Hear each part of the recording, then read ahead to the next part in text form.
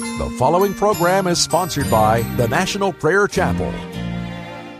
You're listening to an encore presentation of Pilgrim's Progress. We will not be taking calls today.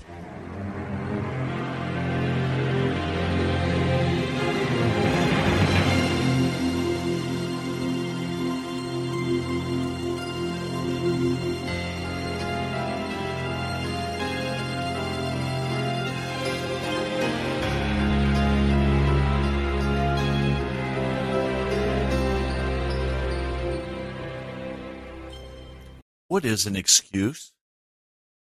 You're listening to Pilgrim's Progress. I'm Ray Greenley, pastor of the National Prayer Chapel. Thank you for joining today. What is an excuse? It's a self-justification. It's the reason you give for why you cannot do what is expected, or you cannot be what is expected. Now, when we come to God, what is an excuse?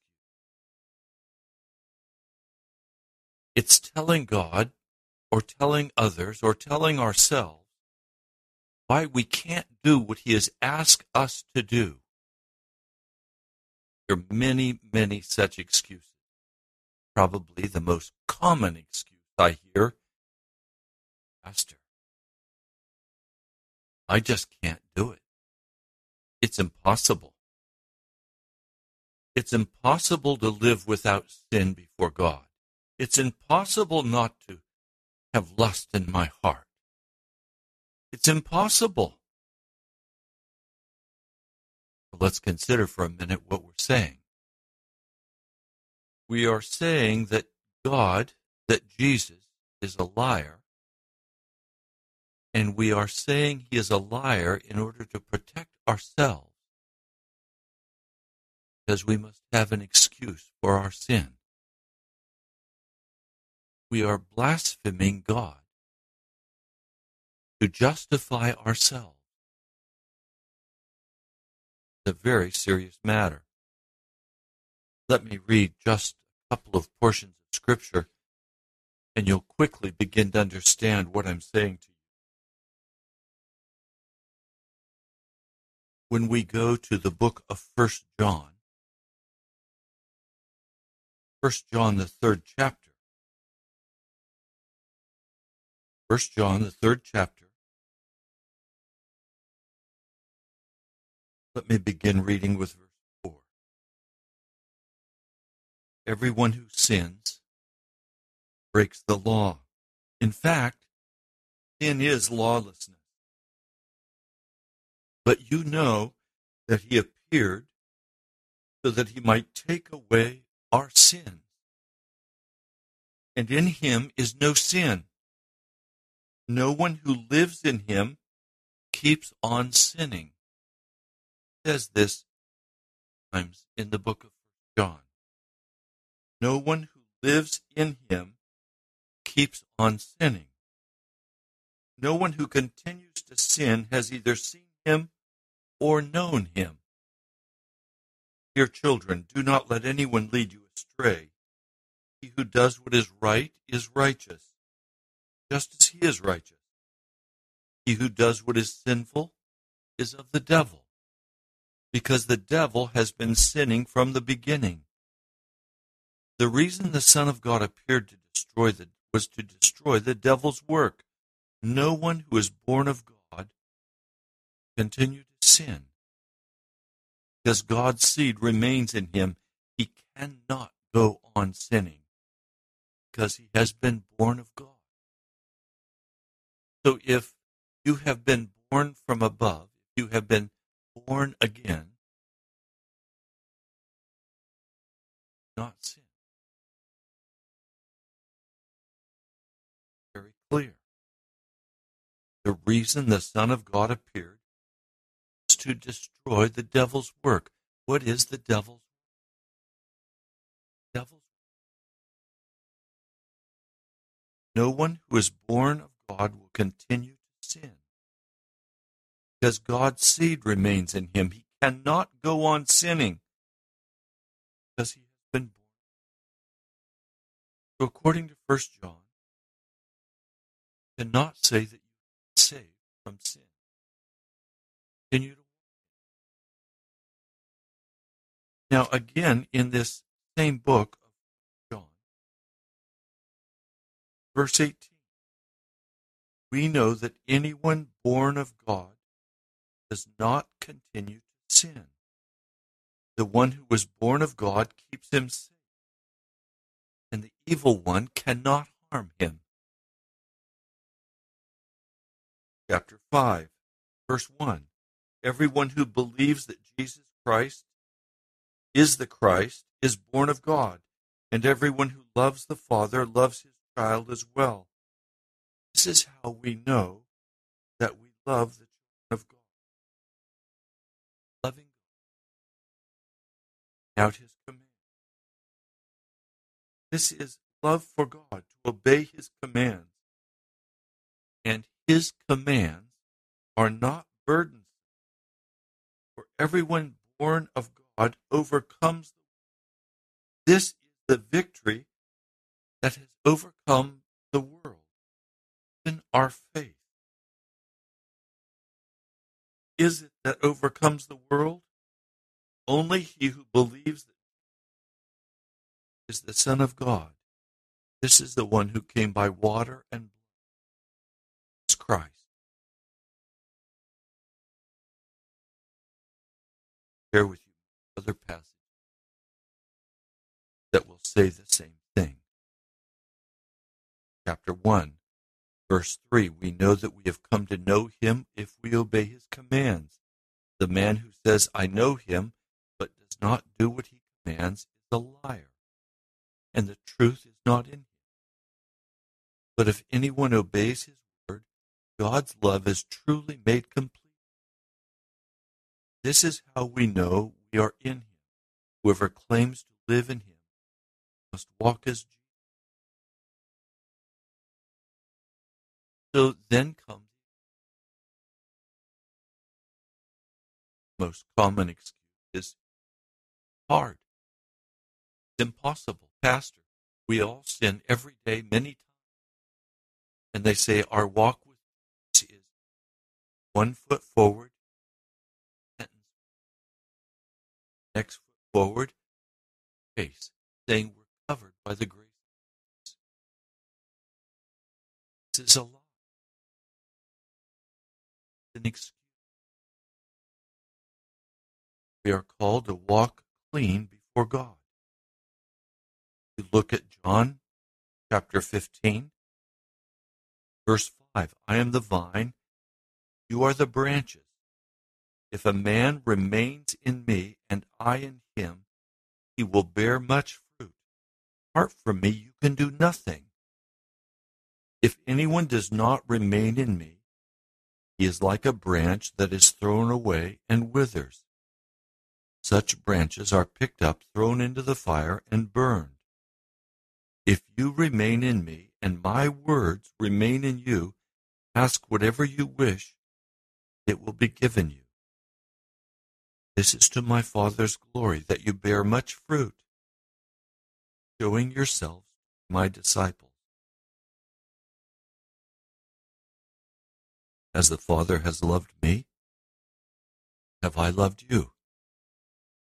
Now remain in my love.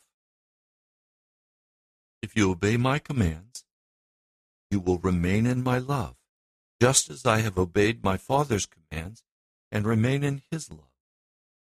I've told you this so that my joy may be in you, and that your joy may be complete. My command is this: love each other as I have loved you. Greater love has no one than that he lay down his life for his friends. You are my friends if you do what I command. It's very clear. Go to the book of Hebrews. Turn there quickly. Go to the book of Hebrews. In the 9th chapter, let me begin reading for you at verse 26. Then Christ would have to suffer many times since the creation of the world. That is, if his blood was not adequate. but now he has appeared once and for all at the end of the ages to do away with sin by the sacrifice of himself. Just as man is destined to die once, and after that to face the judgment, so Christ was sacrificed once to take away the sins of many people. That word in the Greek that is translated take away is literally to take up, to pick up off. In other words, if I have a glass of water sitting here on my desk beside me, and I pick that glass up, is it on the desk anymore? No, it's in my hand. I've picked it up. That's what the Greek word actually means, that Jesus came to pick the sin up off your life. If he picks it up, is it in your life anymore? No, absolutely not. In other words, right now, Jesus has sacrificed himself in order to lift up off your life your sin. Then it says, he will appear a second time. Consider that the rapture. Not to bear sin, but to bring salvation to those who are waiting for him. And that word in the Greek, to bear sin, means literally to separate from, to set apart from.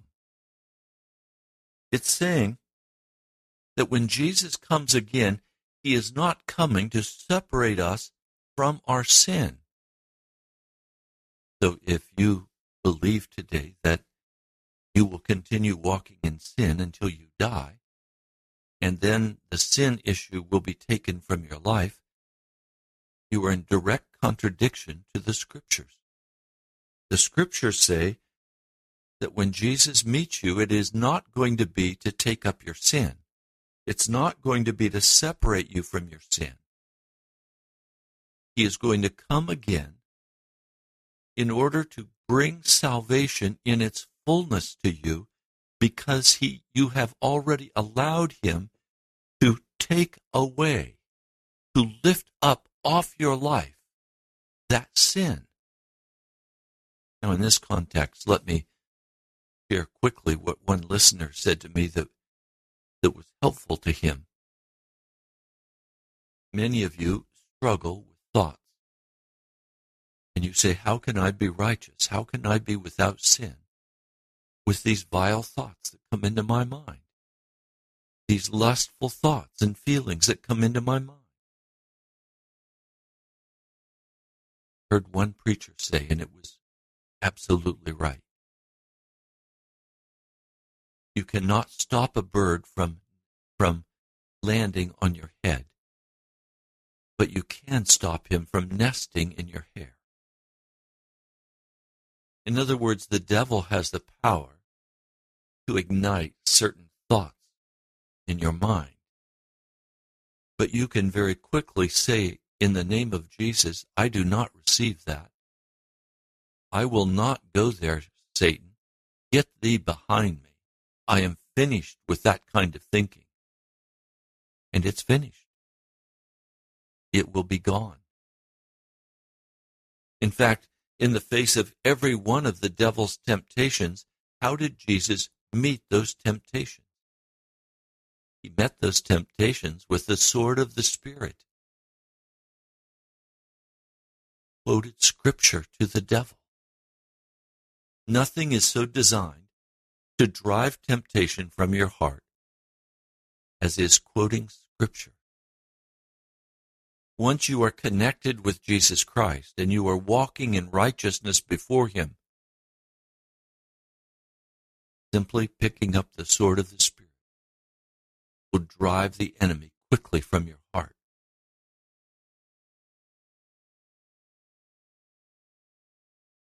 Let's deal a little more with this question of excuse. want to share with you today a few brief words from a book called God's Call. And these are selected sermons preached by Charles Finney. Charles Finney, as many of you know, was a great Bible preacher, but he was very much out of step with the hyper-Calvinists. And in fact, he's very much out of step today with those who call themselves Reformed. For example, in his teaching, he believes that God has given you the ability, out of Genesis 3:15, to say no to sin. He believes that entire sanctification, as taught first most clearly by John Wesley, is a present-day experience that we can all have. He taught also that man was not powerless, that he could repent if he chose to repent. Now, he also believed that we are saved by faith, but that faith is not imputed faith. That faith is real faith that Jesus Christ brings and makes us righteous. You recognize these are the same things that I teach consistently on this radio broadcast. I'd like to share with you a few of the things that he says about making excuses. These were in concluding remarks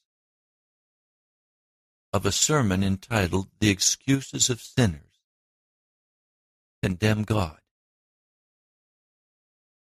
He writes, "No sinner, under the light of the gospel, lives a single hour in sin without some excuse, either implied or expressed, by which he justifies himself.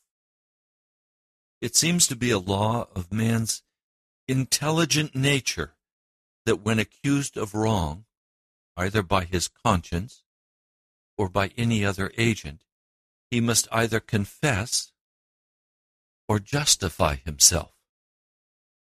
The latter is the course taken by all impenitent sinners. Thus we see why sinners have so much opportunity for excuses and why they find it convenient to have such a great variety of them. It is remarkable with what ease they fly from one to another, as if these refuges of lies might make up in number what they lack in strength. They are aware that not one of their multitude of excuses is valid. Yet when questioned about one, they fly to another, and when driven from all of them in succession, they are ready to come back and fight the same argument all over again. It is so hard for them to abandon all excuses and admit the humbling truth that they themselves are all wrong, and God is all truth. Hence it becomes the great business of a minister of the gospel to search out and expose the sinner's excuses, to go all around and, if possible, demolish the sinner's refuge of lies, and to lay his heart open to the arrows of truth. Excuses make repentance impossible. For excuses are self-justifications. And who does not know that self-justification is the very opposite of confession and repentance? To seek and embrace excuses, therefore, is to place oneself at the furthest possible point from repentance. Now, I'd like to stop and make a comment or two. I have a dear brother I've constantly tried to pastor over the years. He is utterly given over for part of the time to sexual impurity, to lust, to fornication. And he is utterly given over to this darkness for perhaps a week, or 2 weeks, 3 weeks, before he finally begins to come to his senses and begins to repent. And as he repents, he turns to a very self-righteous issue. And this is a very common occurrence. It happened in King Saul's life. You remember when King Saul was battling in one of his first wars, he commanded that no one was allowed to eat until they had vanquished all of King Saul's enemies. And Jonathan, not knowing this, reached out his staff and took some honey, some wild honey, and ate it.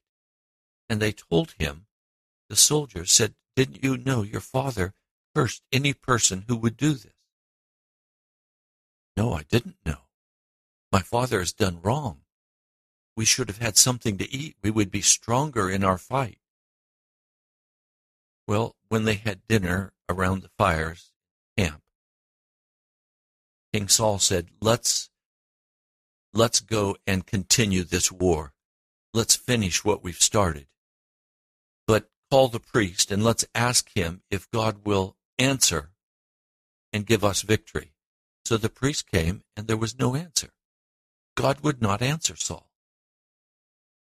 He was going to expose something in Saul's heart. And so King Saul said, let's find out who has sinned. Finally, the lot fell between himself and Jonathan. And he said, look, whatever you've done, tell me, confess.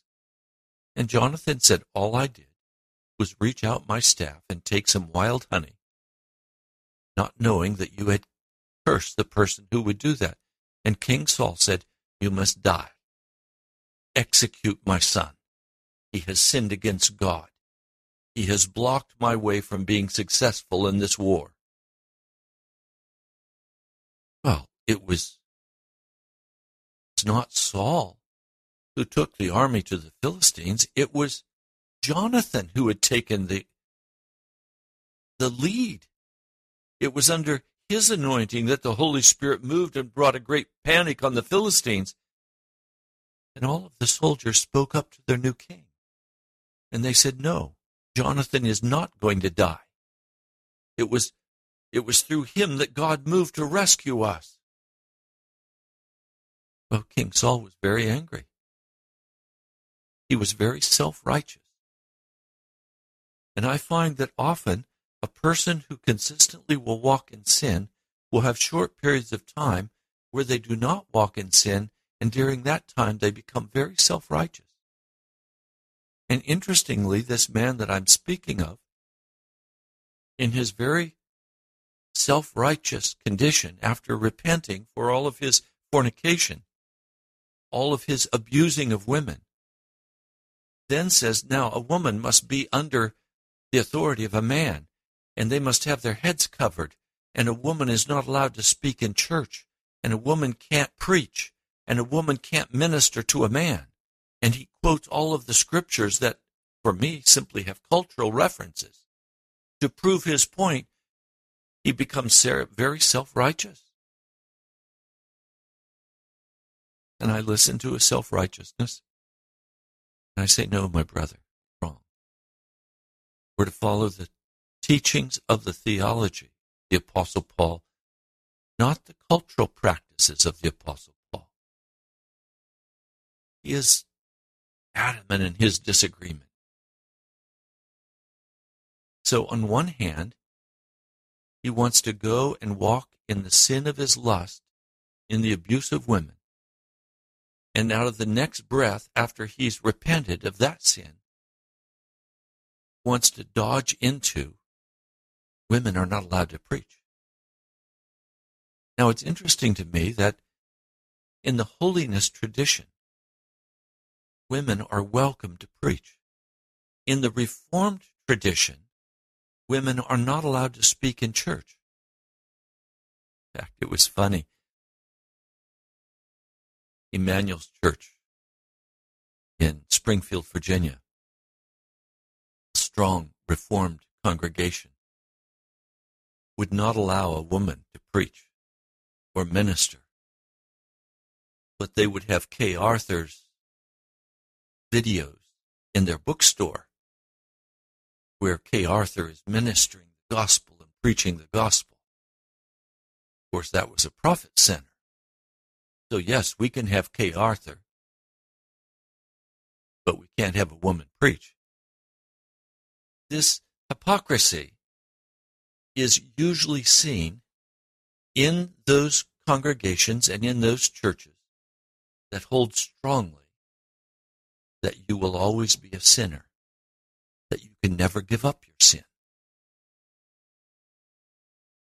On one hand, it's a self-righteousness and a putting down of women.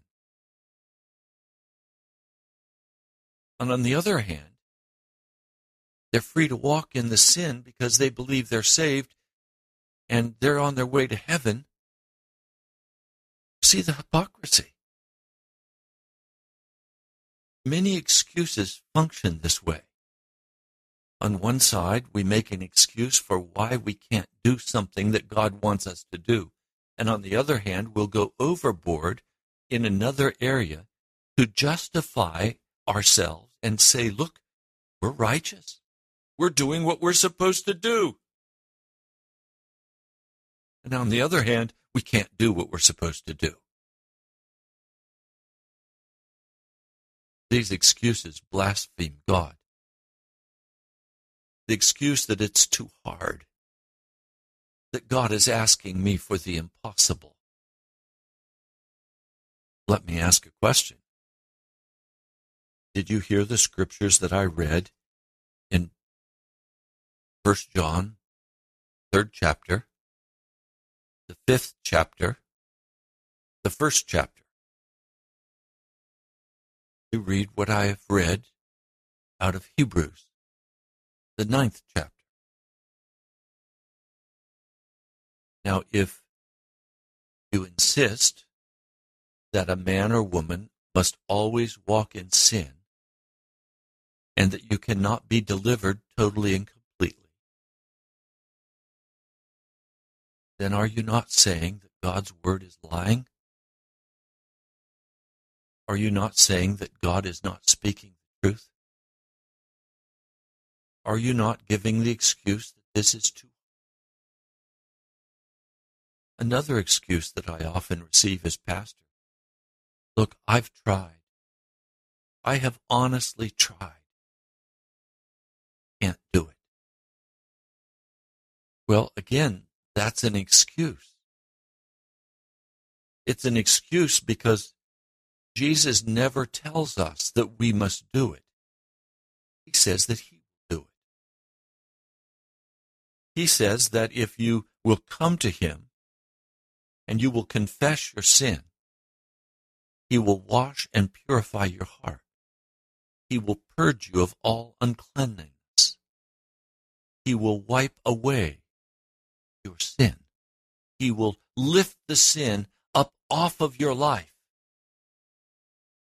Now, want to remain in your excuse and blaspheme the name of God and say that God is a liar? Or are you willing to give up your excuse and recognize that everything of wickedness is from your heart and everything of righteousness is from God's heart? Let me continue with this material from Mr. Finney. Of course, the self-excusing sinner makes it impossible for God to forgive him. He places the deity in such a position toward himself, and he places himself in such an attitude toward the government of God, that his forgiveness would be destruction to the throne of God. Let me say exactly what I think he's meaning. If you get down on your knees and you confess your sin, and you repent of that sin, you ask God to forgive you for that sin, and you go right back to your sin, you are scorning the Lord Jesus Christ. You are insulting the grace of God. Because you are saying the blood of Jesus does not have the power to deliver me. And so I must suffer through repenting for my sin time after time after time. I must ask for forgiveness daily, because God's power will not deliver me. Are you sure you want to make those accusations against the God of heaven? Are you really comfortable justifying yourself before a holy God? Or are you ready to cast aside all excuses and take full responsibility for your behavior and for your sin? And are you willing to allow Jesus to lift up off your life all sin, all unrighteousness? What would heaven say, and hell and earth besides, if God were to forgive a sinner while he by his excuses is justifying himself and condemning his Maker? When you say to me, Pastor, it's impossible for me to leave my sin, you are justifying yourself and you are condemning Jesus. And who is the accuser, brethren? Is it not Satan? When you take the position that says, I can never leave my sin, known sin, the man who says, I can't leave my alcohol, the man who says, I can't leave the lust of my heart, the person who says, I have a bitter and angry heart and I can't do anything about it. God will just have to accept me the way I am because he made me and this is who I am. All of these are simply excuses that blaspheme the name of Jesus and make it impossible for Jesus to forgive you. He says sinners should lay all of their excuses at once before God. Surely this is most responsible. Suppose that a man owes me a large sum of money and that he has a reasonable excuse for not paying the debt. Should he come to me and try to get me to understand the whole case? Perhaps he will satisfy me that his views are correct. Now, sinner, have you ever done this in regard to God? Why not? Have you ever brought up even one excuse before the Lord saying, you require me to be holy, but I cannot be, Lord. I have a good excuse for not obeying you. No. Sinner, you are not in the habit of doing this. You probably have not done this even once in your whole life. In fact, you have no good reason to carry your excuses before God, for you do not have one that you will believe yourself. You're trusting in a refuge of lies. Isaiah 28:17. Your excuses won't stand the ordeal of your own reason and conscience. How then can you hope that they will stand before the searching eye of Jehovah? When I talk with people, I ask them, is there anything between you and Jesus? Is there any sin that stands between you? Are you washed clean? Are you walking holy before God? Many times individuals will begin to weep when I ask them that. I understand why. Any person with a sensitive conscience, any person who has not seared completely their heart and their mind and their conscience, knows, if you're honest, that your sin is unacceptable before God. But then if you are offered the opportunity to believe that when Jesus comes or when you die, he'll remove that sin from you, then you can postpone the day of reckoning in regard to your sin. But your conscience still pricks you. Even if you say, I can't help it, what difference does it make? Your conscience will still prick you. And you will make an excuse. The fact that you have never come to God with your excuses shows that you have no confidence in them. But I find that many people do come to God with their excuses. And one young man said to me, God is going to have to just accept me the way I am, because he made me this way. It's not my fault. I'm a sinner. I was born a sinner. I'm going to die a sinner. And it's God's fault. Really? You want to blame the only one who has ever loved you, the only one who has ever made provision for you, the only one who was willing to die. Now, how seriously does God take sin? Well, it's the most expensive commodity in the world. It costs the blood of Jesus Christ to wipe it away. And yet you think you can hold on to your sin with some feeble excuse that you can't do anything about it? Yes, you can.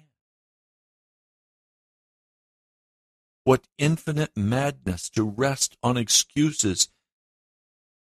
How can you stand before God in the judgment in your excuses? Sinner, that coming day will be far more searching and awful than anything you have seen yet. See that dense mass of sinners gathered before the great white throne? As far as the eye can see, they come surging up, countless throng. Now as they stand, the awful trumpet of God summons them forward to bring forth their excuses for sin. Sinners, any one of you or all of you can tell me why my sentence should not be passed upon you. Now, where are all those excuses you were once so free and bold to make? Where are they all? Why don't you make them now before the throne of God? Why don't you say to God, God of heaven, you made me a sinner. I had no power to resist it. My sin is your fault. How far do you think that will go, Jesus? When he replies to you, my friend, did I not die on Calvary? Did I not shed my blood to pay the price for your sin and for its removal from your life? Yes. Then what of your excuse? It is empty.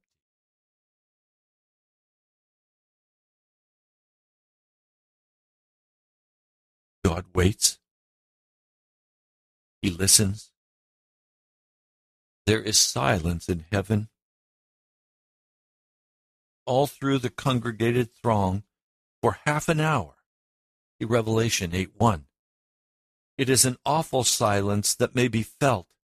There is not a word, not a moving lip among the gathered myriads of sinners. Now the great and dreadful judge arises and lets loose his thunders. See the waves of dire damnation roll over the masses of self-condemned sinners. Did you ever see a judge rise from his bench in court to press the sentence of death on a criminal? The poor man reels. There is no longer any strength in him for death is upon him, and his last hope has perished. O sinner, fear the day when that sentence from the awe-inspiring throne falls on you. Your excuses will be like millstones around your neck as you plunge down the side of the pit to the lowest part of hell.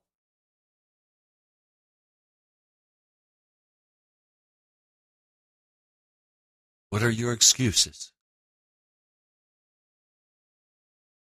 How have you blasphemed God? Are you willing to bring those excuses before him now? Cast them aside. Sinners don't need their excuses. God does not ask for even one excuse. He does not require you to justify yourself. Not at all. If you needed them for your salvation, I could sympathize with you, and certainly I would help you if I could, but you don't need them. Your salvation does not depend on your successful self-vindication. You need not rack your brain for excuses. It is better to say, I don't want my excuses. I do not have one excuse that is even worth straw. You could also better say, I am wicked. God knows this to be the truth, and it would be futile for me to attempt to conceal it. I am wicked, and if I ever live, it must be simply on his mercy.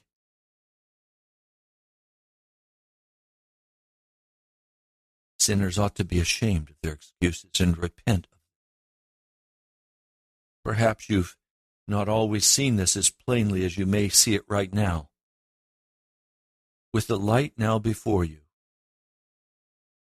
it would suit you to beware. See to it that you never make another excuse unless you intend to abuse God in the most horrible manner. Nothing can be more serious. Nothing is more of an abomination in the sight of God than excuses made by a sinner who knows that they are utterly false and blasphemous. Sinner, you ought to repent of the insult you have already offered to God, lest you find yourself thrust away from the gate of mercy. Phone number today in studio is 877-534-0780. Have you been trusting in excuses? Have you been justifying yourself for your continued rebellion against the Most High God? Have you been angry against the preaching that you've been hearing on this radio broadcast because it violates your excuses, because it tears away the excuses you have to be able to continue enjoying the sin that draws your heart?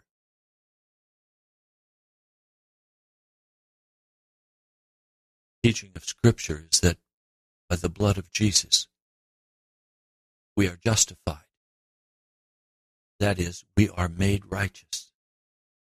In real time, now, Christ dwelling in us, the hope of glory. And I'm Ray Greenley, pastor of the National Prayer Chapel in Woodbridge, Virginia. We have a few minutes. Yes, Brother Pastor, I've just been so encouraged. I'm on the road to Woodbridge, and I just wanted to actually give a solid amen. You know, excuses basically is our ability to still control, and no one knows that better than I.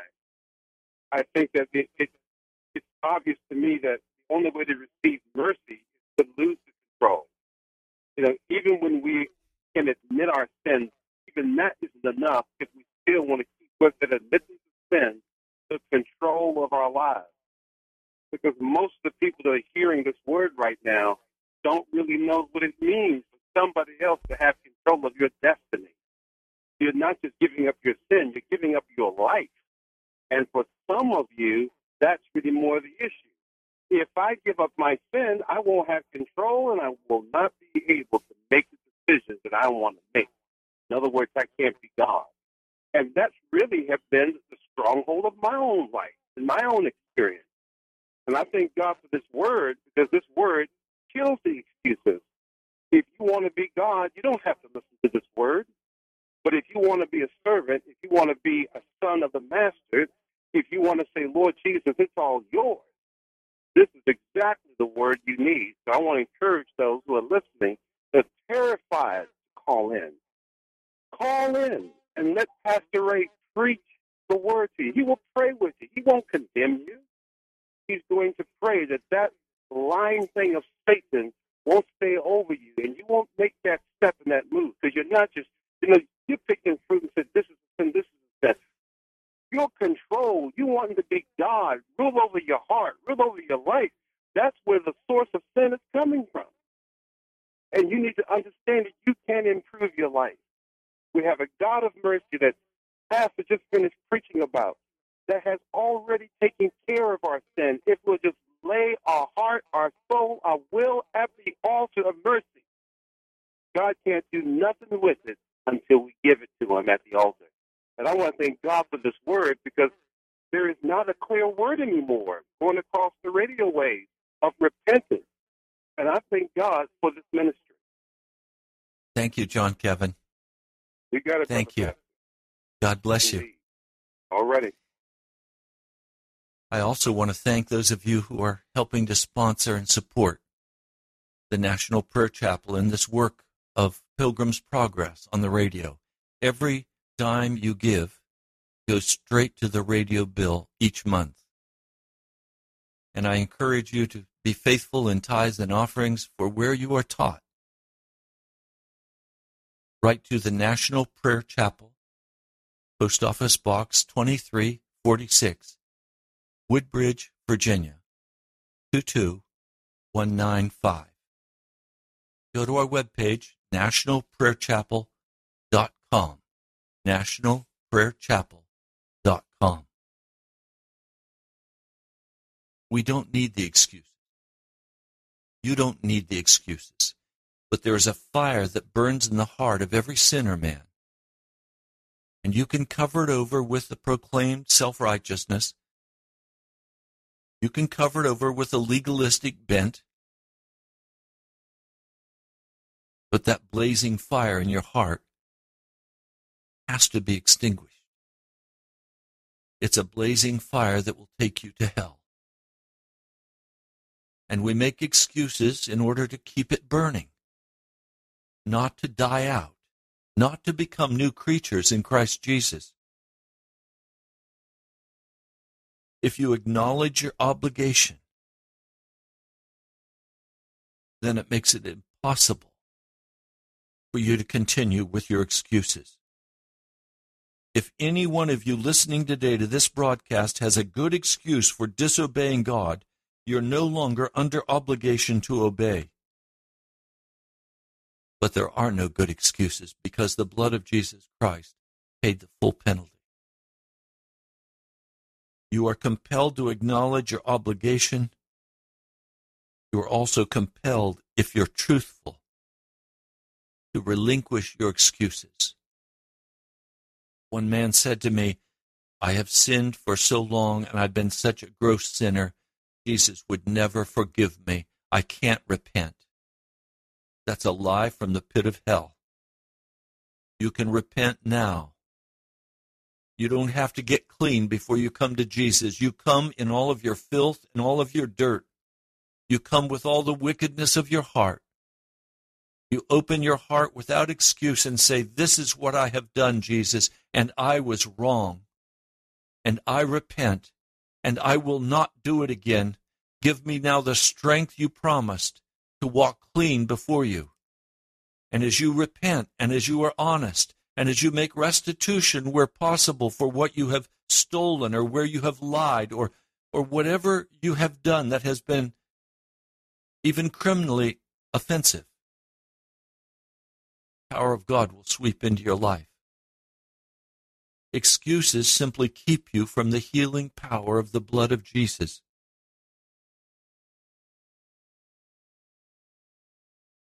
So what will you do today? Will you acknowledge your obligation to give up your excuses? Or will you still plead your excuses? Will you insult God to his face? Will you insult God by accusing him of tyranny, of demanding the impossible?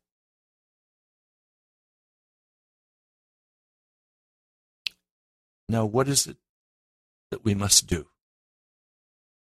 Are you ready to say, from now on, I will cease from all my excuses, now and forever, and God will have my whole heart? Or will you begin to hunt up some new excuse? Do you say, let me think about it first? Don't urge me to yield to God here on the spot. Let me think about it, and then I will. Do you say this? Right now, you've been listening to the Word of God being spoken.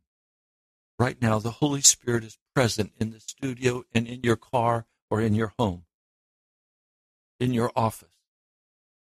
Will you right now make a vow before God as he presses his claim on your heart?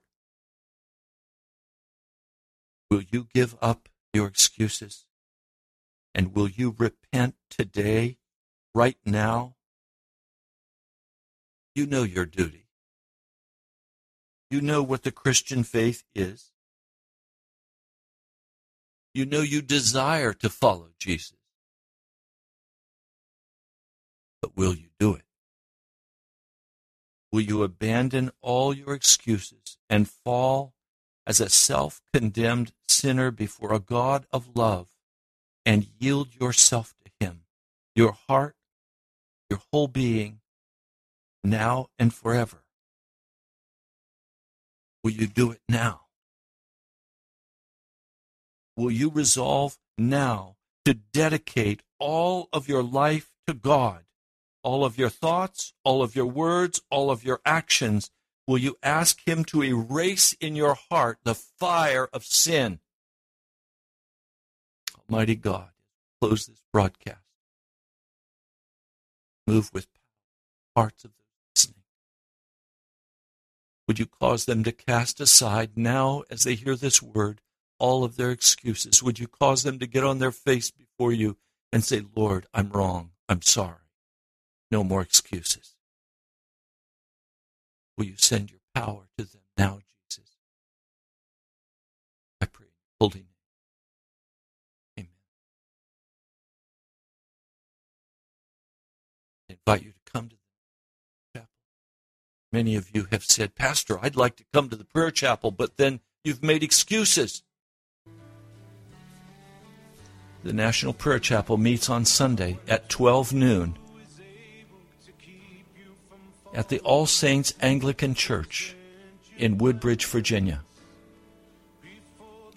Go to our webpage, nationalprayerchapel.com, and you'll find the full address with a map.